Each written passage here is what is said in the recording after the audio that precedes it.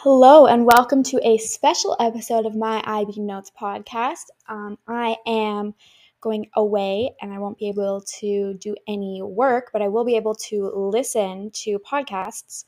So, my idea for this one is for psychology, I am going to be asking an SAQ or an ERQ, then giving a pause for myself or whoever is listening to try and decide which study or studies would be relevant for that question. And then I will be stating the study and outlining the entire study. First, we have two SAQs that are all relevant to the same study. One research method used when studying the brain and behavior, and one study into localization or neuroplasticity. I'll repeat, that's one research method used when studying the brain and behavior, and one study into localization or neuroplasticity. The study is McGuire et al. McGuire et al. 2000 aimed to find a correlation between localization of function and regions of the brain. They used MRI scans to compare the brains of 16 right-handed, healthy male London taxi drivers who have to remember a map of the streets of London in order to get their license. Each driver had been driving for over 18 months. They had an age range of 32 to 62 years of age, with the mean age being 44 years old. There was also a control group of males who were also healthy and right-handed, yet they were not taxi drivers. The results of the MRI scans showed a significant difference in the size of various parts of the hippocampus, specifically the right posterior hippocampus, and that was larger for the taxi drivers, whereas the anterior hippocampus was larger for the control group. The volume of the hippocampus correlated with how long participants had been driving a taxi. This evidence supports the theory that the posterior hippocampus in each side of the brain stores spatial imaging and responds to an individual's needs of the environment. The next SAQ is one study into neural networks or neural pruning. One study into neural networks or neural pruning. The study is Dragonsky et al. 2006. Dragonsky et al. 2006 conducted a field experiment to determine whether, after learning a new motor skill, there would be structural and functional changes in the brain. Researchers used MRI scans to determine if changes had occurred in the brains of people learning to juggle. There was a juggling group and a non-juggling control group. They each had their brains scanned 3 times individually, once before learning to juggle, once after 3 months of learning to juggle, then once after 3 months of not juggling. There was no difference between the two groups at the beginning, but in the second scan, the size of 2 areas in the brain had increased in size in the juggling group. This difference became smaller after 3 months of no juggling. The conclusion was that the action of juggling strengthened neural networks in parts of the brain responsible for this activity. But the differences were temporary and relied on continuing the activity, or else neural pruning took place. Nextly, we have 3 more SAQs that all belong to the same study. The first one is one study into a neurotransmitter and its effect on behavior. That's one study into a neurotransmitter and its effect on behavior.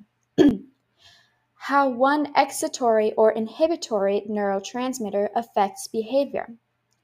How one excitatory or inhibitory neurotransmitter affects behavior. And lastly, one agonist or antagonist and its effect on behavior. One agonist or antagonist and its effect on behavior. The answer is Antonova et al. 2011. Antonova et al. 2011 aimed to see how the neurotransmitter acetylcholine, ACH, acted in the brain to aid spatial memory, and that this action could be reduced or inhibited by the chemical scopolamine. They tested 20 men with an average age of 28 years in a virtual reality maze. Everyone was randomly allocated to either a scopolamine or saline injection group, which was the placebo or the control group. Neither the researchers nor the participants knew who was in which group, and this is called a randomized double-blind crossover experiment. Their brains were scanned using a functional magnetic resonance imaging device, which fMRI stands for. They engaged in the task of finding their way around the maze whilst being scanned. ACH acts mainly in the hippocampus, which is especially related to spatial memory. After one trial, participants went home, then they returned 3 to 4 weeks later and were injected with the opposite solution. This was well enough controlled to show a cause and effect relationship rather than just a correlation. The researchers concluded that scopolamine reduced activity in the hippocampal area, and the participants who received scopolamine made more errors than those who received this placebo. This shows that scopolamine decreases ACH action in the brain, confirming that ACH is associated with spatial memory in adults. Some ERQs on the topic can be research investigating the relationship between the brain and behavior, or research investigating the relationship between neuroplasticity and behavior. The response would be McGuire et al. 2000 and Dragonsky et al. 2006 for both of these studies, for both of these questions. That is McGuire et al. 2006 and Dragonsky et al. McGuire et al. 2000 and Dragonsky et al. 2006. Two more ERQs can be techniques used to study the brain in relation to behavior, and techniques used to study the brain in relation to localization of function and behavior. Techniques used to study the brain in relation to behavior, and techniques used to study the brain in relation to localization of function and behavior. The two studies used for either of these questions can be McGuire et al. 2000 and Antonova et al. 2011. That's McGuire et al. 2000 and Antonova et al. 2011. Moving on, two SAQs can be one research method used when investigating the relationship between hormones on the brain and behavior, or one hormone and its effect on behavior. Again, that's one research method used when investigating the relationship between hormones in the brain and behavior, or one hormone and its effect on behavior. The study used for these questions is Carr et al. 2016. Carr et al. 2016 aimed to see if aspects of personality would affect aggressive responses in a game. 121 healthy male participants were randomly allocated to two groups. One group received a placebo and the other group received an injection of testosterone. It was another double-blind experiment, and neither the researchers nor participants knew who was in either group. All participants underwent a decision-making game to assess aggression after social provocation within the game by a partner. Measures of aggression, dominance, and impulsivity were measured using questionnaires. Researchers found that increasing testosterone alone was not enough to provoke aggression.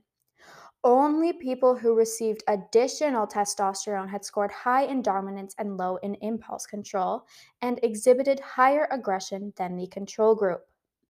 Another SAQ would be one ethical consideration when investigating hormones and/or pheromones and behavior. The answer to this one is Nave et al. 2017. Nave et al. 2017 investigated the effect of testosterone on cognitive reflection in males. As testosterone interacts with already low impulse control and high dominance to produce aggression, it may reduce cognitive reflection. 243 healthy males gave a baseline saliva sample to measure testosterone levels.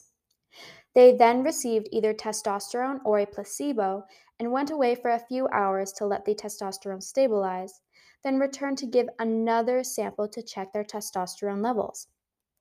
They then took the cognitive reflection test, CRT, to test their ability to override impulse judgments with deliberate responses. The results showed that participants who received testosterone had significantly lower scores on the CRT, cognitive reflection test, than the control group. The results demonstrated a clear effect of testosterone on cognition and decision making in males. The last ERSAQ in this section can be related to one pheromone and its effect on behavior. That is one pheromone and its effect on behavior. The response is Wedekind et al. 1995. Wedekind et al. 1995 aimed to investigate whether females prefer male odors with different MHC, which stands for major histocompatibility complex, from their own. This may show an influence of pheromones in human adults. 44 male university students were asked to wear the same t-shirt for 2 consecutive nights. The shirt was kept in a plastic bag between wears, and all participants were asked to refrain from odor-creating activities such as wearing perfume or smoking. The mean age of all the participants was 25. All female and male participants were classified by their immune systems via a specialized blood test. 49 female students were asked to rate 6 t-shirts by pleasantness and odor intensity.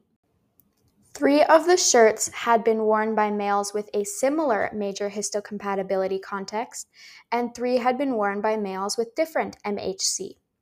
Each shirt was placed in a cardboard box, and females smelt the shirts through a triangular cutout. The researchers saw that women whose MHC was different from the males' MHC found his body odor more pleasant than males with similar MHC. This was the opposite finding of women taking an oral contraceptive pill, as they preferred men with similar MHC to their own. This raised the possibility that birth control may interfere with natural mate choice based on MHC dissimilarity. An example of an ERQ on this topic could be the relationship between one or more hormone and behavior. That is the relationship between one or more hormone and behavior. The 2 studies used for this were previously mentioned, Carr et al. 2016 and Nave et al. 2017. That's Carr et al. 2016 and Nave et al. 2017. For this next section, I'm just going to be looking at ERQs, and any SAQs also apply for both studies needed. The first ERQ would be one or more study researching the genetic similarity in relation to one or more behavior. That is one or more study researching the relationship between the genetic similarity in relation to one or more behavior. The 2 studies for this would be Kendler et al. 2006 and McGew et al. 2000. Kendler et al. 2006 conducted a Swedish twin study with 15,493 pairs of twins. The researchers used phone interviews over 4 years to diagnose major depressive disorder, MDD. Researchers found that a concordance rate for MDD across all twins was 38%. They also found no correlation between the number of years the twins had lived together and lifetime major depression. This suggests that it was a true heritability rate. The rate among female monozygotic twins was 44% and 31% in males, compared with 11% in male and female dizygotic twins, respectively. If the disorder was purely genetic, we might expect the monozygotic concordance rate to be higher, but the difference between monozygotic and dizygotic is enough to indicate a strong genetic component. McGeough et al. 2000 investigated the genetic and environmental influences on adolescent addiction to tobacco and marijuana. They interviewed 626 pairs of male and female twins about their history of legal tobacco and illegal marijuana drug use, details of their home life, and they completed a questionnaire. The researchers found a slight 10 to 25% heritability rate for marijuana use, with no significant differences between males and females. But tobacco had a heritability rate of 40 to 60%. The importance of a shared environment was also a prominent finding. Participants reported that taking these drugs was a regular part of life, with reports of family members openly taking drugs and it being a normal part of the home environment. They concluded that environment appeared to be a more influential factor in determining drug use than genetics. Next, we have two questions: the relationship between genetics and behavior, and one or more genes and their influence on behavior. That is the relationship between genetics and behavior, and one or more genes and their influence on behavior. The studies for this question are Suderman et al. 2014 and Weaver et al. 2004. Suderman et al. 2014 demonstrated that 12 adults who suffered from childhood abuse were more likely to show methylation in their DNA compared to a control group of 28 who had suffered no such abuse. The participants were 45-year-old males and their blood DNA was analyzed. The study showed an increase in the gene PM20D1 in the sample that had suffered the abuse. This gene is responsible for the metabolism of amino acids and is associated with control over eating habits. Those with childhood abuse also had more long-term health effects, such as adult obesity. This showed how an environmental trigger can contribute to the switching off of a gene which contributes to someone's eating habits. Evidence from this study shows a correlation between the methylation of the gene PM20D1, childhood abuse, and adult eating habits. This suggests the interaction between genes and environmental influences can predispose a person to behave a certain way. Weaver et al. 2004 investigated stress responses in rat pups who had received vigorous grooming from their mothers in the first 10 days after birth, compared to rats who had not received that much attention from their mothers. The stress response was measured by placing each rat into a small tube for 20 minutes and measuring their reaction to the confined situation. The stress hormone corticosterone was measured in each rat. It was found that the rats who had attention from their mothers had lower corticosterone than the rats who did not have attention from their mothers. To test the possibility that the calm and anxiousness was inherited from the mothers, each pup switched the mothers, so the calm to anxious and vice versa. It was found that the reactivity to stress depended on an adoptive mother behavior and not a biological mother behavior. This is an example of epigenetics and is explained by gene expression. Researchers showed that the glucocorticoid receptor genes in the brain are methylated when mothers neglect their pups. We can conclude that although genetics are the main factor for explaining behavior, environmental factors play a key role in the expression of genes. The last question, ERQ, for this section is one or more evolutionary explanation for behavior. That is one or more evolutionary explanation for behavior. The studies for this are Curtis et al. 2004 and Buss et al. 1992. Curtis et al. 2004 aimed to investigate if disgust is an evolutionary mechanism through a study spanning worldwide. Around 40,000 participants engaged in an online survey where they rated 20 photographs on a scale of 1 to 5 of disgust. The results indicated that pictures representing objects of disease were rated as more disgusting than seemingly non-diseased photos. A final question asked participants whom they would least like to share a toothbrush with. The least acceptable person was the postman, followed by a boss at work, then the weatherman. Sharing a person's bodily fluid becomes more disgusting when the person is less familiar because there is viewed to be more of a threat of disease from a stranger. Curtis et al. Suggested that these results were evidence that disgust is an evolutionary mechanism for detecting disease, thus, it plays a role in survival. Buss et al. 2002 investigated differences between men and women in terms of psychological selection.